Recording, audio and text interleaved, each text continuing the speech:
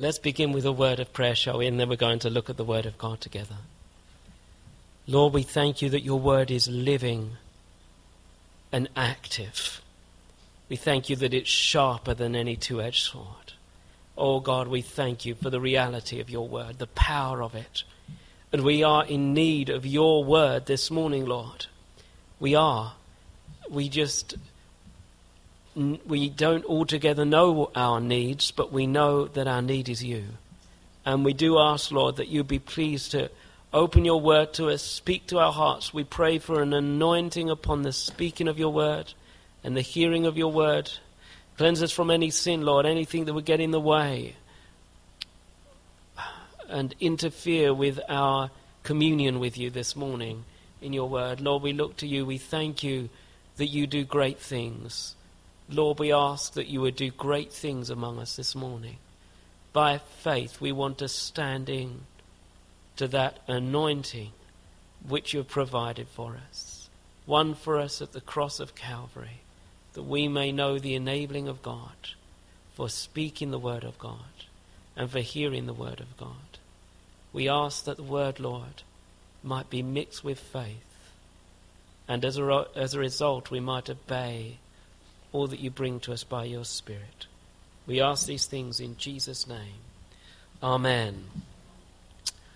Well, over the last number of weeks I've been speaking, I think the last 19 weeks I've been bringing the Word of God here on a Sunday morning. We've been looking through the book of Ephesians, which I plan to do next time I speak.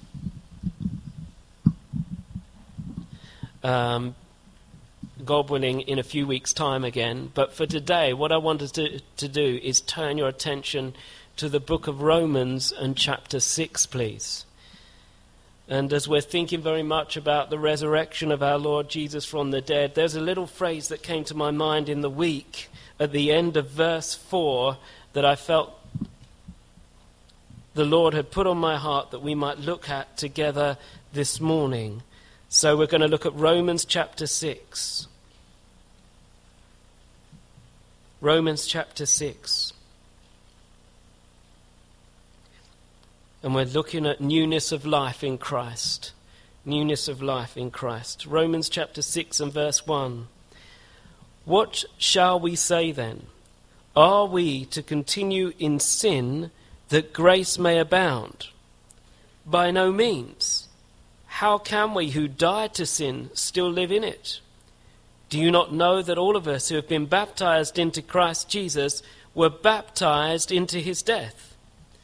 We were buried, therefore, with him by baptism into death, in order that just as Christ was raised from the dead by the glory of the Father, we too might walk in newness of life. And it is really that last phrase I want us to focus on this morning. Just as Christ was raised from the dead by the glory of the Father, we too might walk in newness of life. But just to get to that point, we need to go back to the beginning of the passage to get some context. And Paul begins chapter 6, verse 1 by saying, what shall we say then? Or what shall we say to these things? What shall we say then? That phrase, that question refers back to something that Paul has obviously previously said in chapter 5 and particularly verse 20. He's going to go on to say in 6 verse 1, are we to continue in sin that grace may abound? So let's go back to verse 20 of chapter 5 and see what Paul is speaking about here. Now the law came in to increase the trespass. But where sin increased, grace abounded all the more, so that as sin reigned in death, grace also might reign through righteousness, leading to eternal life through Jesus Christ our Lord. What shall we say then to these things? Shall we sin so that grace may abound? You see, Paul is dealing with a potential argument that's going to come up against him as a result of what is said in chapter 5 verse 20. He's basically said sin has abounded greatly. When the law came in, sin was increased. When the law comes in, we're we are guilty in great measure because we reject the law of God, don't we? And so the sin increased. But where sin abounded, grace abounded beyond that sin. Thanks be to God for that. But now Paul's aware that there could be a misconception of what he said or some mischief that's going to be caused as a result of such a statement. And some will say, well, if my sin increased, means that God's grace is abounded more because of the greatness of my sin. That gives more glory to God's grace, right? So why don't I just keep on sinning? Because if I sin more, that means God's grace must cover more ground. And because God's grace covers more ground, that gives more glory to God. So why shouldn't we sin so that grace may abound? It's all to his praise and to his glory. You see the argument. That's what Paul's dealing with here. And there's a modern form of these kind of arguments and strains that come in right today. It's so up to date, the Word of God, isn't it? The same sort of arguments that came out in the days that Paul were writing are the same sort of arguments we deal with today. Maybe different strains or different subtle differences, but still the same sort of thing. I'll give you an example of a modern form of these kind of thoughts concerning the grace of God. And it goes like this. The grace of God is so great that it's not about how I live, because God loves me anyway. I'm saved by his grace, so I can live in a way that I want to live, because I'm not under the law, I'm under grace. Do you see? Have you ever heard anybody say, it's okay for me to live like this because I'm not under law? You're under law, I'm under grace. You know, and it's so true. I've got friends who will testify to this, who used to be in certain churches where, loose living wasn't really dealt with, shall we say. And when this particular brother I'm thinking of would say something about not living in a godless way, he was immediately criticized for being legalistic. Isn't it amazing? You say, well, the Bible says we shouldn't do that. We should not get drunk, the Bible says. You're legalistic. I'm not under law, I'm under grace. Now, these things are said today, friends. I'm not pulling this out of the air. And so there is this propensity today in some circles to try to use grace as a leverage whereby I can live licentiously and in the way I want to live. That's not the grace of God, friends. The grace of God is not given so that I can live free of any spiritual law in the Word of God. The grace of God is given so I can live the way God wants me to live. And I'm no longer under the power of sin's dominion over my life. And when people say I'm not under law but under grace, they totally take that scripture completely out of context, because if they knew the whole verse, it says, sin shall not have dominion over you, for you are not under law but under grace. So you see how grace is often misused these days. Grace isn't a green light to live how I want to live. Grace is the ability for me to live God's way, because actually it's sin that makes us miserable. And if only we realize that. Well, we do realize that. If we've really been genuinely born again of the Spirit, there's a realization that sin doesn't help you at all. It's the means of misery for every person on the earth, isn't it? And it's a means of death coming in by sin. So Paul then is dealing with some of these kind of issues even in his day. And he says in verse 1 of chapter 6, what shall we say then? Are we to continue in sin that grace may abound? And then in verse 2, he gives the rhetorical question, the answer, by no means. Now the phrase by no means basically can be translated like this, away with the thought. Away with the thought. May it never be. Now, this expression is the strongest Greek idiom for repudiating a statement. And it contains a sense of outrage that anyone would ever think that that statement was true. Paul is speaking emotionally here. This is a very strong phrase from the Greek. Never let it be. You can almost feel Paul's unhappiness with such a thought. Never let it be. No. No, sir. No, madam. We cannot continue in sin that grace may abound. Perish the thought. And then Paul goes on to say why. And he says, how can we who died to sin still live in it?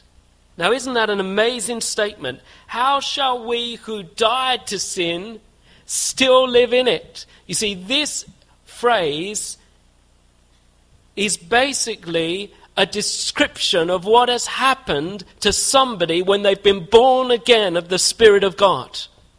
When you're born again of the Spirit of God, you become dead to sin and you become alive to God. Now, do you remember before you were saved, you were in the Ephesians 2:1 position, where you weren't dead to sin, but you were dead in sin. Dead in trespasses and sins. Do you remember what it says in Ephesians 2 verse 1?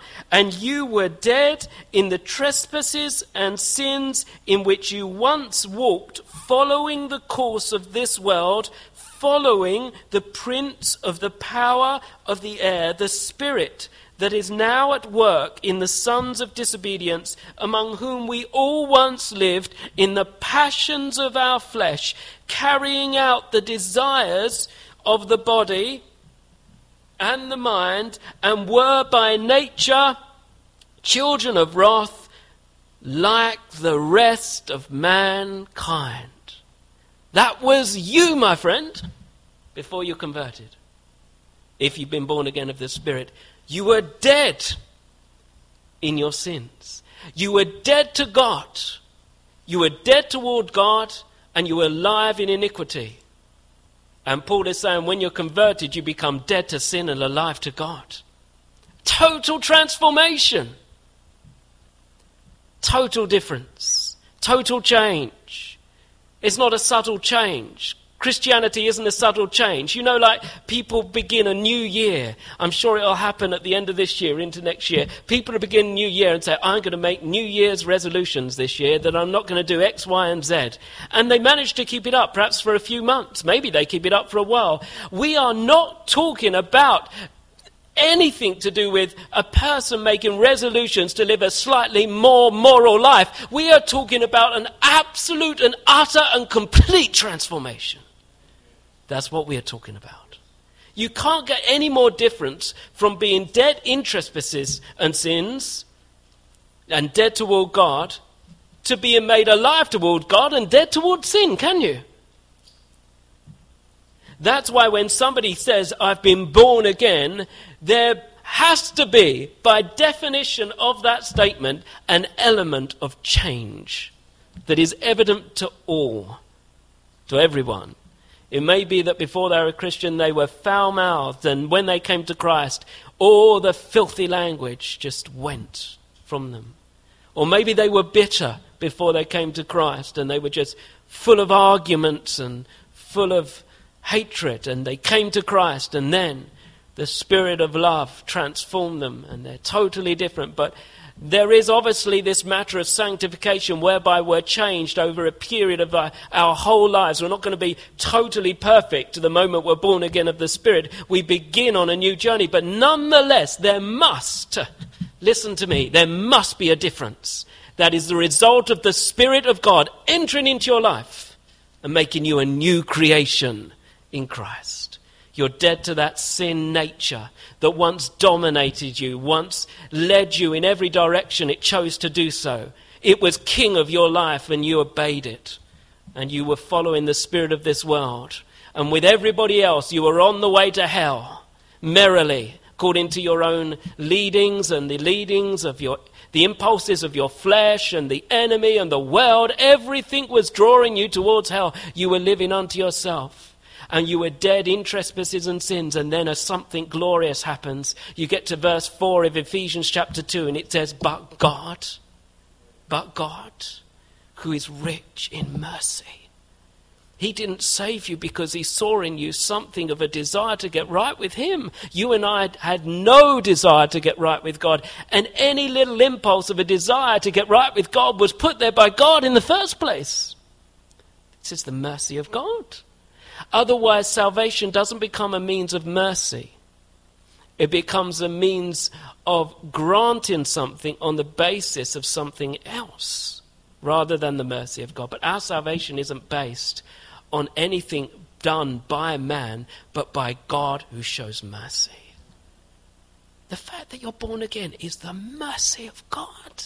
There's no reason why God should save you. There's no reason why God should save me.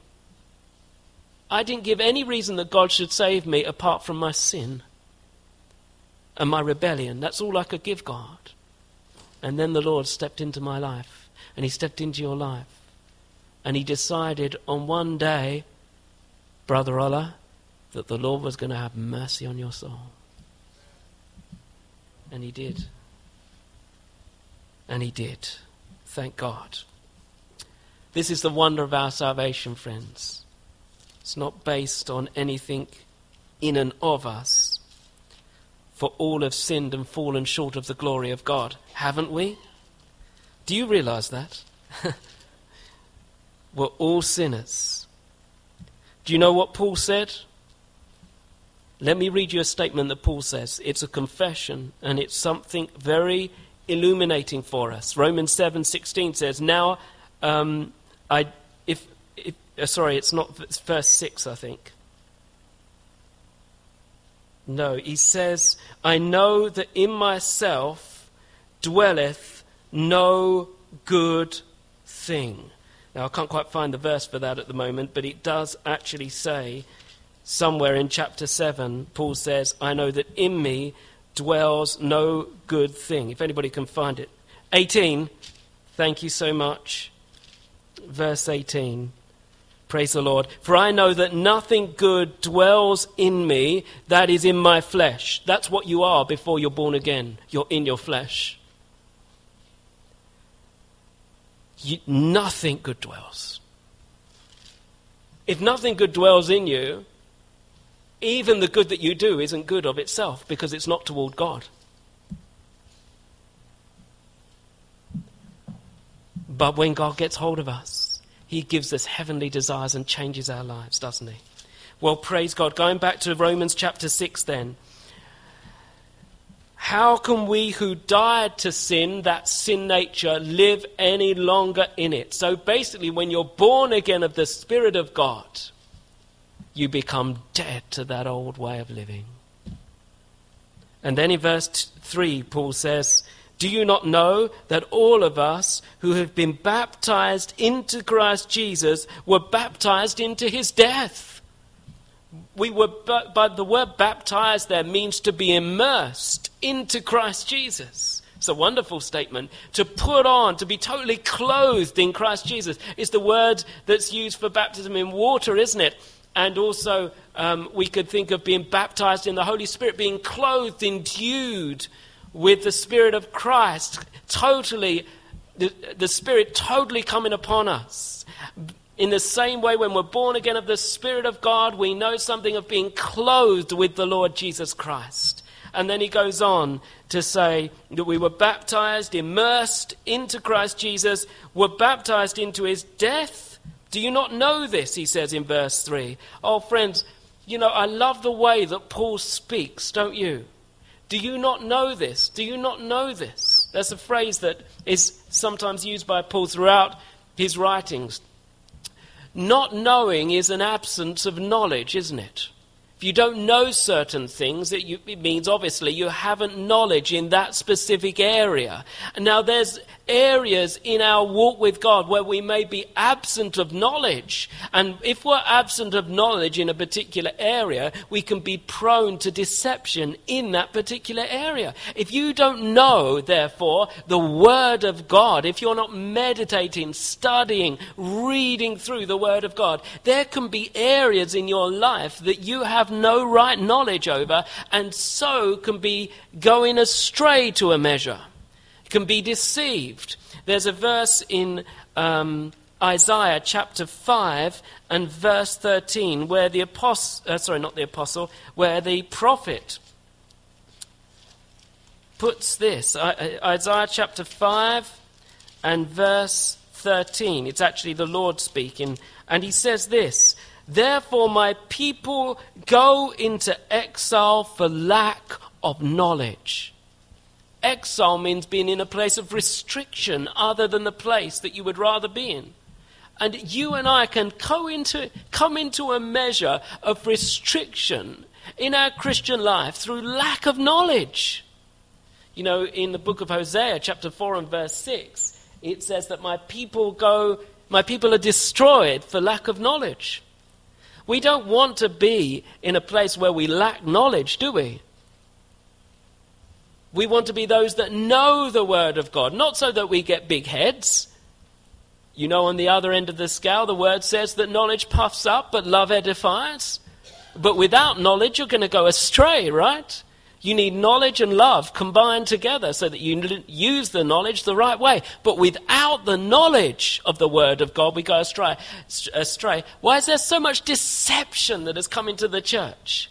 Because there's little paying attention, I suggest, to what the word of God actually teaches and says and prescribes and commands. And if only we lived in the light of the word of God, what a difference it would make to our conduct, to our lives, to our well-being, actually. But we don't pay attention to the word of God as we ought, do we, in these days? May the Lord grant us by his grace to come back to these things. But coming back to Romans 6, verse 3, do you not know that all of us who has been immersed, baptized into Christ Jesus, were baptized into his death? There's something of a uniting here. And then he goes on in verse 4, we were buried therefore with him by baptism into death, in order that just as Christ was raised from the dead by the glory of the Father, we too might walk in newness of life. We were buried, therefore, verse 4, with him by baptism into death.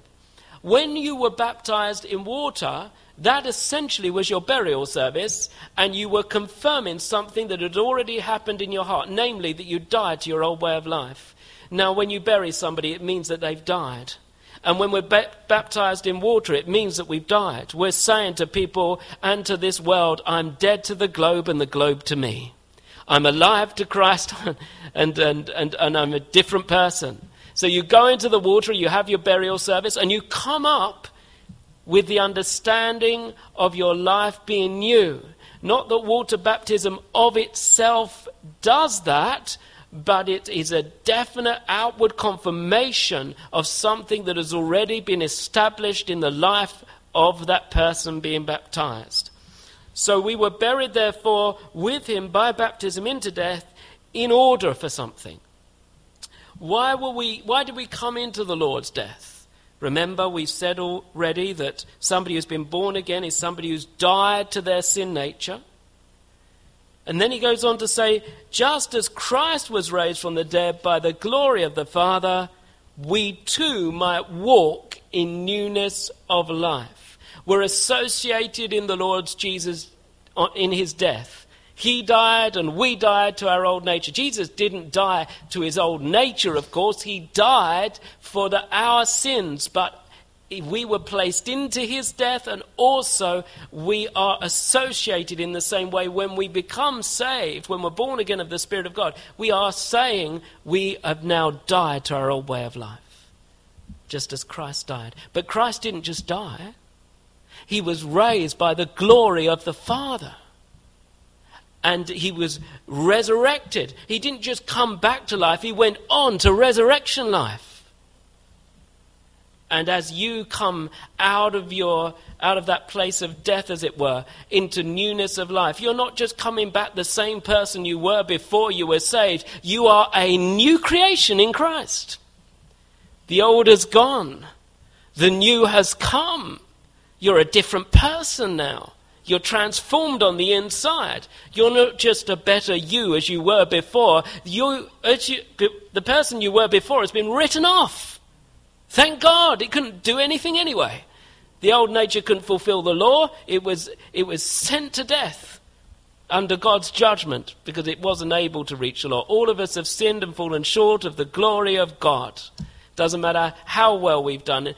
Probably the best person who's walked the earth living the closest life to the law would be Paul the Apostle, who basically said, as touching the law, blameless.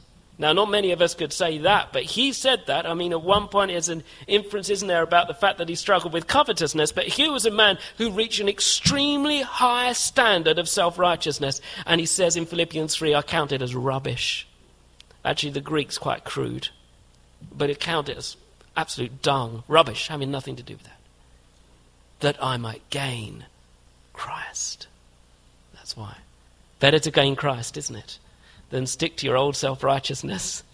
So then Paul goes on to say, we were buried with him by baptism into death, in order that just as Christ was raised from the dead by the glory of the Father. What a wonderful statement that is. We too might walk in newness of life. Now, some of your versions will say something like this, that we should walk in newness of life. However, that gives the inference that what Paul is speaking about here is the Christian's conduct in his walk with God, but that's not really what Paul is talking about here. The newness of life does not refer to a new quality of experience or conduct, but to a new quality of life imparted to the individual. Paul is not dealing here with Christian behavior. When you look at Paul's writings, Christian conduct and behavior is often towards the end of his letters. He gives spiritual meat and food, and then he talks about how to apply those things later in the letter. Ephesians is a wonderful example for that. You have him speaking about all the spiritual blessings in Christ. You have him speaking about being saved by his grace in chapter 2. Wonderful, glorious blessings, spiritual. Oh, it leaves you in the heavenlies. And then you get a bit later to chapter 4 and chapter 5 and chapter 6, and you have a lot more practical things coming in.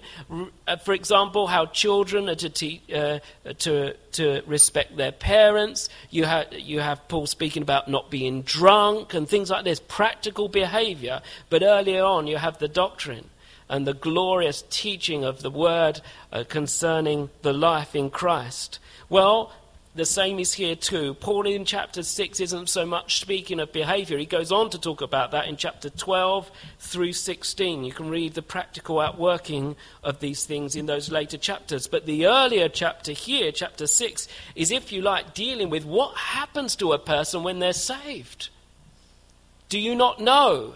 Paul's referring to things that they should know have already happened to them as believers. You're dead to the sin nature. That sin nature that once had control over your life. Sin reigned in death. Grace also might reign through righteousness, leading to eternal life through Jesus Christ our Lord. That's how he finishes chapter 5. And we're no longer under the reign and tyranny of sin nature. We are under the reign of the Lord Jesus Christ, and now have the power through his life in us to live a way we could never live before. In other words, to the glory of God and to his praise and for his honor. Blessed be his name. So this newness of life, what is it referring to then, if it's not referring to the way we should live? Well, I like the way in this particular verse that the ESV puts it. We too might walk in newness of life. Not that we should walk as though there's somehow an attitude to adopt. There is, but that comes later. What Paul's speaking about here is this glorious new life that is yours in Christ. And there's so many things that we could speak about concerning this life, dear friends. Firstly, let me remind you what the scriptures say concerning this new life. In 2 Corinthians chapter 5 and verse 17. I've alluded to it already, but why not read it again? Therefore, if anyone is in Christ, he is a new creation. He's a new creature. That's what the word means. The scriptures say, the old has passed away. Behold, the new has come. This new life, this new nature, this new way.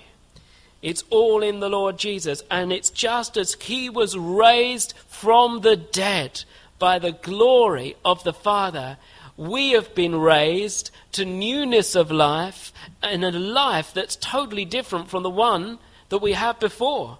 This new life is a new creation. It's something that God has done. It's something that he has brought about. If it's a new creation, it means God did the creating. Isn't that right? And that's exactly what we read in Ephesians 2 and verse 10. For we are his workmanship, created in Christ Jesus for good works. That's what we're created for. But the truth is, we are created by God. We are the sheep of his pasture, aren't we? He has made us, and not we ourselves. Do you remember? It actually says that in Psalm 100. Well, this is the wonderful thing about our salvation. It's the Lord's doing. It's the Lord's work. And then we go on to read in Galatians 2 verse 20, the statement that we all know so well. Galatians 2 verse 20, I have been crucified with Christ. It is no longer I who live, but Christ who lives in me, and the life I now live in the flesh, I live by faith in the Son of God who loved me and gave himself for me. What a wonderful statement.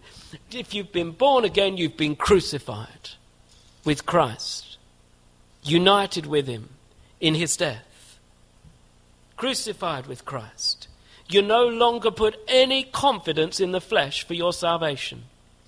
You put no assurance in your natural ability to work any form of righteousness that will be pleasing to God, because you know in your heart all your righteousness of itself is as filthy rags. It cannot please God. The only righteousness that you know can please God is the righteousness of Christ, and by faith, as you've been born again of the Spirit, that righteousness has been imputed to you as your righteousness, and you are clothed in Christ in his righteousness. He who knew no sin was made sin for us, that we might become the righteousness of God in him. What a wonder this is, where so many religions on the face of the earth are doing their level best. People striving, straining with all their might and zeal to reach a form of righteousness that will appease the anger of the God we believe in. And then we can say to such people, you can cease your striving. It's not going to do you any good. There's no salvation in your own efforts. You're flawed from beginning to end. You need a Savior. And thank God Jesus Christ has come. And he lived a sinless life. And he died on the cross to deal with that wrath of God that righteously was against you. Jesus bore the weight of that wrath upon himself so that we could be saved from that wrath, and therefore have his goodness imputed to us by means of faith in his goodness. That's the Christian faith. That's the Christian faith. And actually I remember seeing people so zealously when I was in Jerusalem, when I was at what's known as the Wailing Wall, and you see some of these dear folk praying with all their zeal, and your heart breaks for them. And you sort of think your Messiah can be known to you if your eyes are open to him. And thank God, many are coming through in Israel to realize the Lord Jesus is their Messiah. Hallelujah for that. That's a wonderful thing. But we don't reach righteousness by means of the law or by self-exertion. Nobody's saved by self-exertion. You can read that in Romans 9, or you can read about it in John chapter 1. Either way, there's no element of self-effort that can possibly save anybody. But is the Lord merciful to that person? Does the Spirit come?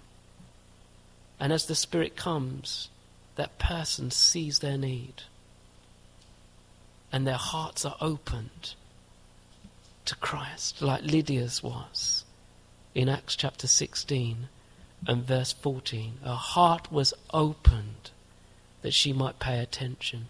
Do you know, very often I can be speaking in certain places, and you know, particularly when some people are probably not born again because they take no interest in anything you say. They just sit there with their eyes to the ground. They're not interested.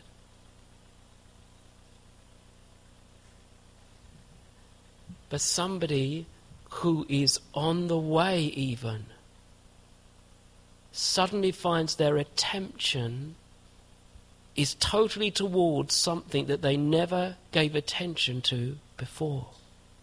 And they know it's not them giving the ability to pay attention to it. They're somehow caught up with something that's being said in a way that they were never caught up with what was being said before. They could have been in 1,000 services before, but they were never caught up. Somehow their heart's been grasped by something.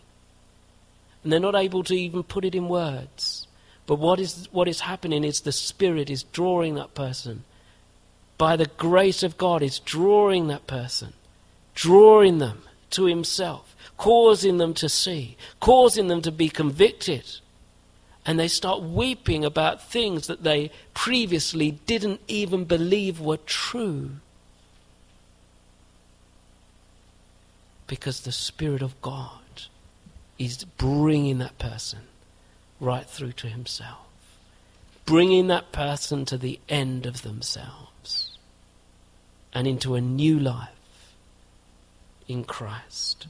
Paul says, I have been crucified with Christ. It is no longer I who lived. Before he was born again of the Spirit, Paul was living zealously for God, but it was Paul doing the living. When Paul was born again of the Spirit of God, he gave up his own natural ways and threw away his self-righteousness that he might be baptized with Christ, immersed in the Lord Jesus. What a wonderful experience he had of the Lord changing him. But this is the Christian life. You see, the authentic Christian life is not me living for God in and of myself.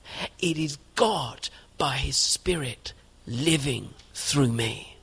That's the Christian life.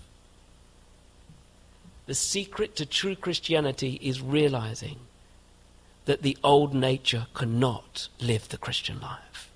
I need a new nature. I need the Spirit of God to get into me. I need to be transformed. I need him to do it. There's no authentic Christianity without Christ. How is it possible? You can have a religious Christianity.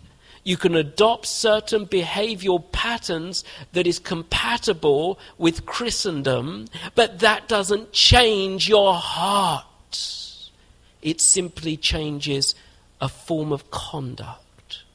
But that conduct will not be lived unto the glory of God in the way God wants it to be lived until God puts something of his life in yours. And that's the new birth. So this is what Paul is saying.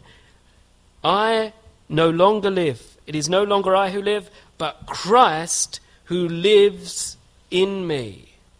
And the life I now live in the flesh, I live by faith in the Son of God, who loved me and gave himself for me. That's so personal. Can you say it? Do you know that? Is that your experience? Can you say with Paul, I know Christ has died for me. I know he loved me personally. If you can say that, if you know that in your heart, without any form of contradiction, what has fear got an opportunity with? Or condemnation? No, it must be done with those things. We've been crucified with Christ. It's no longer us who lives, but Christ who lives in us. So this is the Christian life, Christ in you. Christ in you, the hope of glory, Colossians 1:27. That's the Christian life. Now in Ezekiel chapter 36, we have something of the way the Lord deals with a person in order to really bring them through in their new life. And it's a wonderful thing. It's obviously relating here to the people of Israel, and there's going to be a wonderful day when the fountain that we've drunk of becomes theirs to experience in full. And there's going to be a glorious revival amongst the Jewish people as they realize the Lord Jesus is their Messiah. However, this glorious new covenant that's spoken of here in Ezekiel 36 also has included us Gentiles. Let's put it, I haven't phrased that very well, but this covenant with the Jewish people has been opened up for Gentiles to come in. That's why we who are far off have been brought near by the blood of Jesus. We've been included in on this glorious covenant, this new and eternal covenant. What do we read about it in verse 25? I will sprinkle clean water on you, and you shall be clean from all your uncleannesses and from all your idols. I will cleanse you. What a wonderful truth that is, isn't it? And that's what happens to us when we're born again of the Spirit. We are cleansed, washed from all the stains, from all the filthiness that we were enveloped in and it was in our own hearts. We've been cleansed. Verse 26, and I will give you a new heart and a new spirit I will put within you, and I will remove the heart of stone from your flesh and give you a heart of flesh.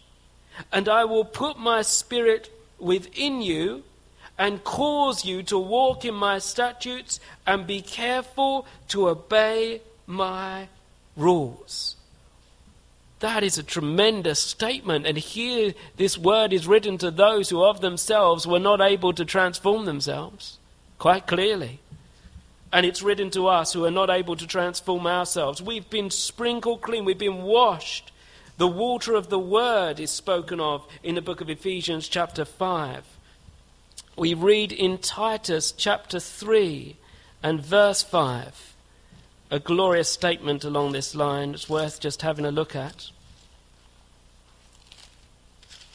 Timothy, Titus.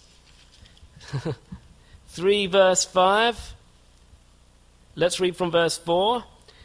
But when the goodness and loving kindness of God our Saviour appeared, he saved us, not because of works done by us in righteousness, we've covered that matter before, but according to his own mercy. We've covered that matter before, remember Ephesians 2, verse 4? How has he done it?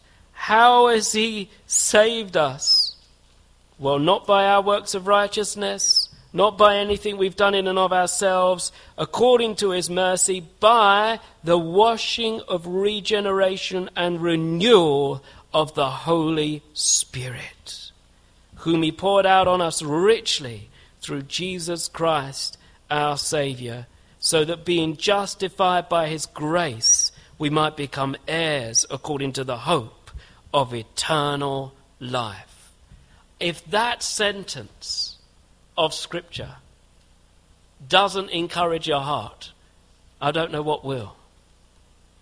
This is tremendous. Regeneration and renewal of the Holy Spirit. That's how we have been washed and cleansed. Well, back to Ezekiel chapter 36. And particularly verse 26. And I will give you a new heart. A new heart. You see, before we're born again of the Spirit, friends, we have a heart that is hard and rebellious. Stubborn. Some of us think we're little angels, really. And the Word of God shows us that deep down, I'm sorry to put it like this, we are rotten to the core. That's what we're like. Utterly rebellious. And if I may be so bold to say, haters of God. That's what you were like in your flesh. Whether you realized it or not, I'm not trying to make my own view of what you were like before you were saved. I'm telling you what the Bible says. The Bible says this is what you were like. Hard, rebellious, stubborn, and a hater of God. And therefore under the wrath of God by nature.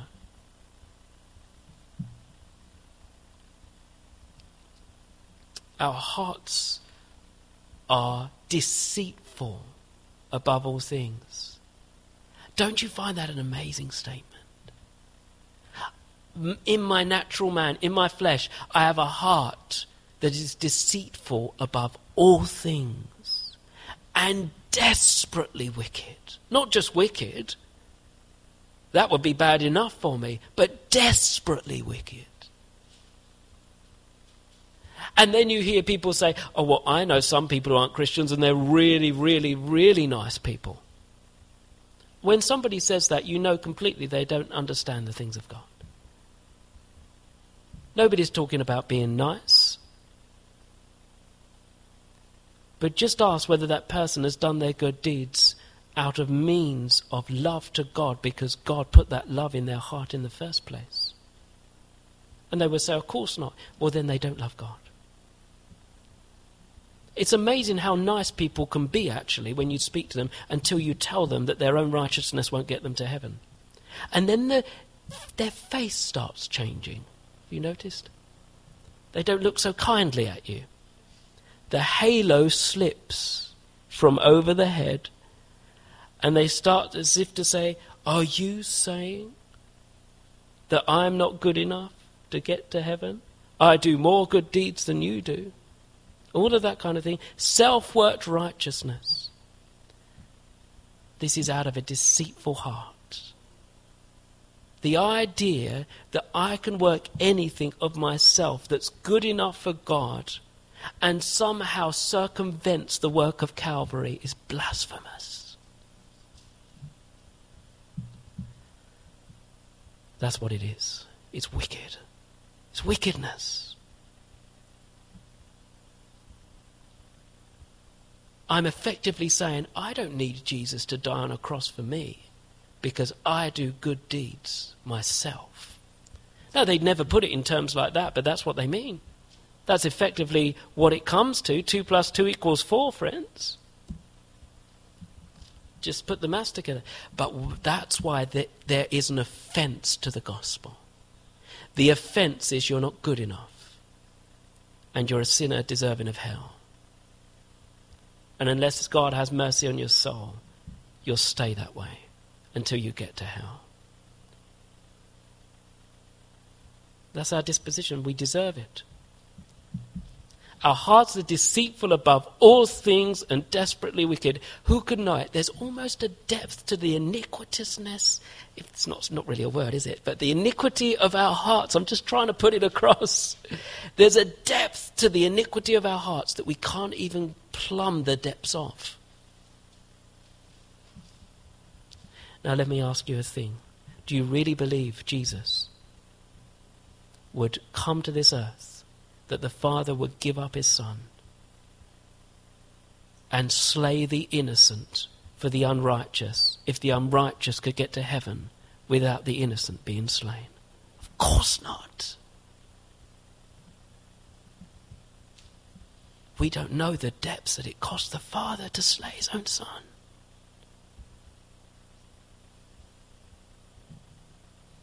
I tell you, just try and imagine you doing it to your own son.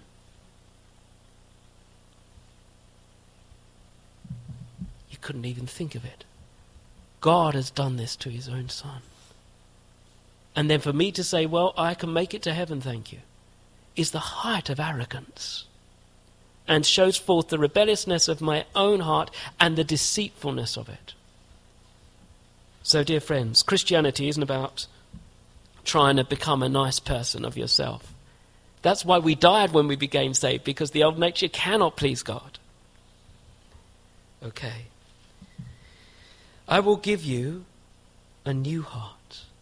Oh, hallelujah for that. Hallelujah for that. Thank you, Lord, because I can't save myself. And a new spirit I will put within you. I'm going to transform your inner thinking. I'm going to transform the way you see things, perceive things, understand things. And I will remove the heart of stone, that stubborn, rebellious hardness, from your flesh and give you a heart of flesh. In other words, a heart that responds to me. There's nothing harder than dealing with somebody who's hard. It's almost impossible. You can't do anything with a person who's hard. They won't respond. What they need is for that heart to be taken away and for a new heart to be given to them. And that's what happens. Everything becomes new, remember. New creation. Ephesians 2 verse 10. 2 Corinthians 5 verse 17. Galatians 2 verse 20. And Ezekiel 36 verse 26. All there. Verse 27. And I will put my spirit within you. Oh, this is a miracle. Why should God put the Holy Spirit in me? Can you understand why God would give you the Holy Spirit? I mean, it's almost unthinkable, but it's in the Word of God. God actually comes to reside in man. Such condescension. What mercy. I will put my spirit within you, and look what this says, and cause you to walk in my statutes and be careful to obey my rules. This is the new covenant. The new covenant means that the Lord doesn't leave the word of God on tablets of stone, whereby we try in our fallen state to obey them and find out through those laws we are more sinful than we thought we were. All that, the law and everything, the law is the tutor to bring us to an end of ourselves so that we come to Christ. And in Christ, we get a new heart. And God gives us His Spirit. Look what the Spirit does. Causes us to walk in the statutes of the Lord and become careful to obey His rules. You see, you have a new disposition. You have a new life in you that gives you desires that once you never had in your flesh.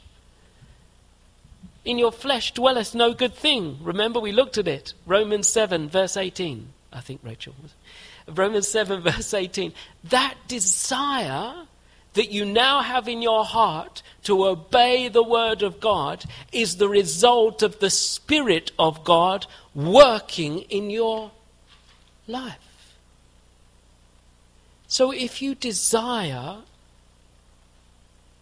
to worship the Lord, that's God doing the work in you, giving you new, fresh desires that once you never had before you were saved.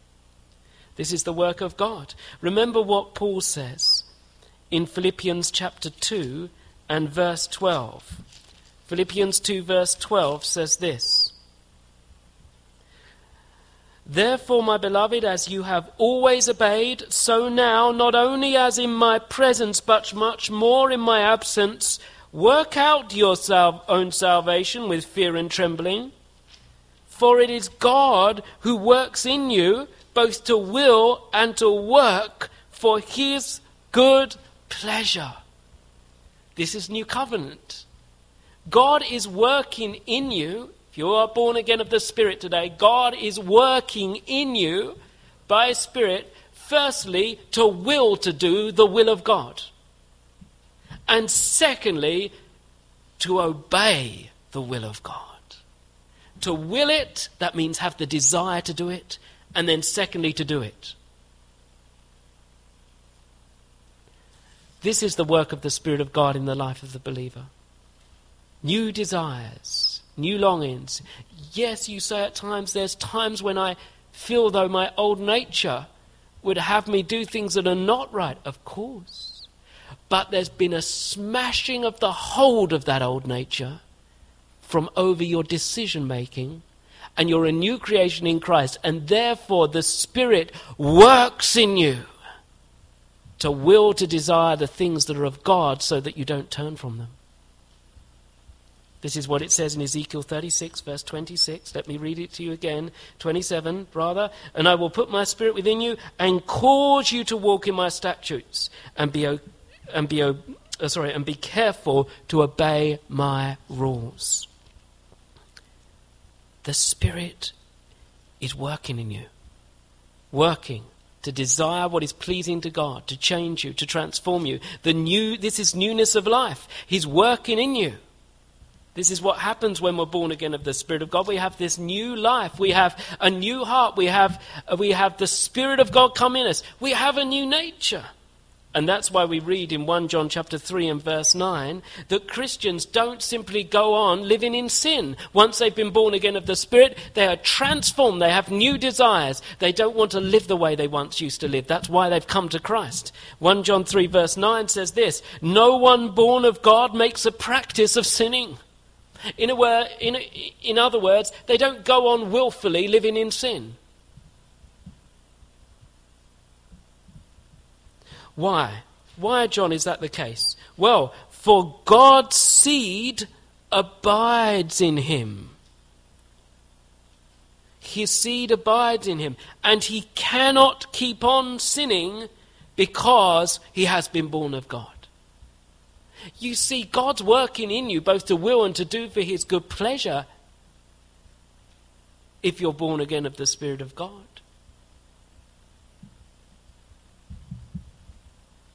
And so as that Spirit works and as that new nature begins to function, God's seed abiding in you, his word being in you, you can't go on practicing sin, can you? You've been transformed. You have a new life. You're changed. Now in 1 Peter chapter 1, talking about the seed, 1 Peter chapter 1 and verse 23, we read these words. Let's read from verse 22. Having purified your souls by your obedience to the truth for a sincere brotherly love, love one another earnestly from a pure heart, since you have been born again, not of perishable seed, but of imperishable, through the living and abiding word of God. That seed abides in the heart of the believer, according to 1 John 3:9. Continues. And then in 1 Peter 1 verse 23, it says that of the nature of that seed, that it's incorruptible. In other words, it's not liable to decay, it's not perishable. See the power of that life in you, the power of the word in you, the power of God by his Spirit in you, the glorious truth of a new nature. All these things are God's means of bringing his child right through to a place where ultimately they're fit for glory. And they live forever in the presence of God. What a wonderful thing this is. What do we go on to read in Hebrews chapter 13? And verse 20 as we come to a close. Now may the God of peace, who brought again from the dead our Lord Jesus, the great shepherd of the sheep, by the blood of the eternal covenant, equip you with everything good that you may do his will. Now, do you notice that? Equip you, that basically speaks to make you fit, to prepare you, to complete you thoroughly. That's what the word means. Equip you with everything good that you may do his will. Notice the next bit. Working in us that which is pleasing in his sight. Through Jesus Christ, to whom be glory forever and ever. Amen. The Lord is working in us that which is pleasing in his sight by equipping us with everything good that we might do his will. Such is the grace of God, the mercy of God, the wonder of the salvation that we're in, the love of God. How often do we contemplate these things? How often do we think about these things? Do we know them? Do we know that our old nature is dead? We can't put our confidence in that, but we've been raised to newness of life. That includes everything that I've mentioned from all these verses concerning our salvation. The Christian isn't somebody who's just simply got new resolutions for the next year.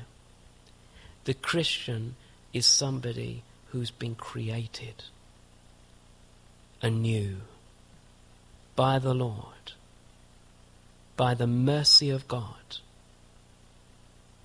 transformed by the power of God.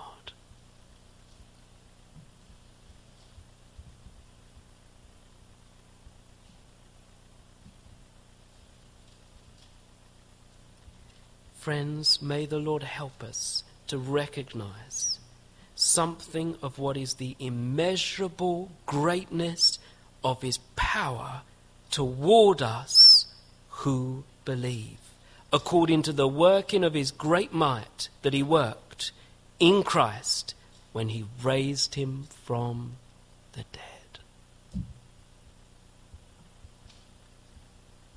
That is the power at work in us. And seated him at the right hand in the heavenly places, far above all rule and authority and power and dominion, and above every name that is named, not only in this age but also in the one to come. And he put all things under his feet, and gave him head over all things to the church, which is his body, the fullness of him who fills all in all. Glory be to the name of the Lord. Well, let me remind you of this verse.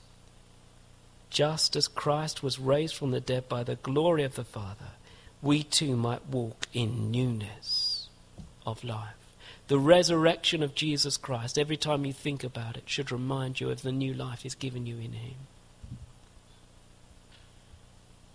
A victorious life, an overcoming life.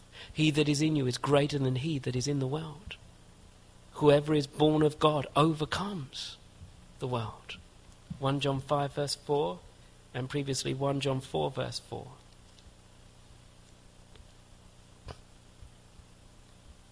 For everyone who has been born of God overcomes the world, and this is the victory that has overcome the world, our faith. It's amazing. No wonder Paul goes on to say in verse 5 of chapter 6 of Romans, for if we have been united with him in a death like his, we shall certainly be united with him in a resurrection like his. It is a wonderful thing for us to remember. Verse 8 says, now if we have died with Christ, we believe that we also will live with him. We know that Christ, being raised from the dead, will never die again. Death no longer has dominion over him. For the death that he died to sin once for all. But the life that he lives to God. So you also must consider yourselves dead to sin and alive to God in Christ Jesus. Reckon upon it. Reckon upon it. Add up the sums. It's reality. And live in the good of this glorious resurrection life. So when you think today about the Lord Jesus risen from the dead, think, well, the Lord has done a resurrecting work in my life. He's raised me from the dead. And he's given me a life that will go on forever, because his life goes on forever. And his life is in me and I am in his. And he is my life.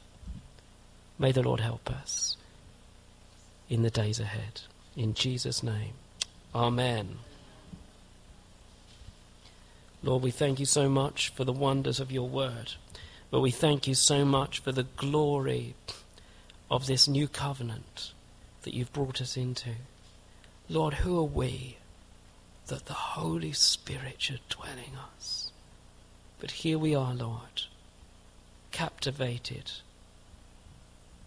by a glorious calling and a glorious gospel. We thank you that Jesus is risen from the dead, and we have life because he is our life, our risen life. Hallelujah. Be glorified in our day. Lord, be glorified today in our lives. Help us to live with dependency upon the Holy Spirit for everything. In Jesus' name, to your glory. Amen.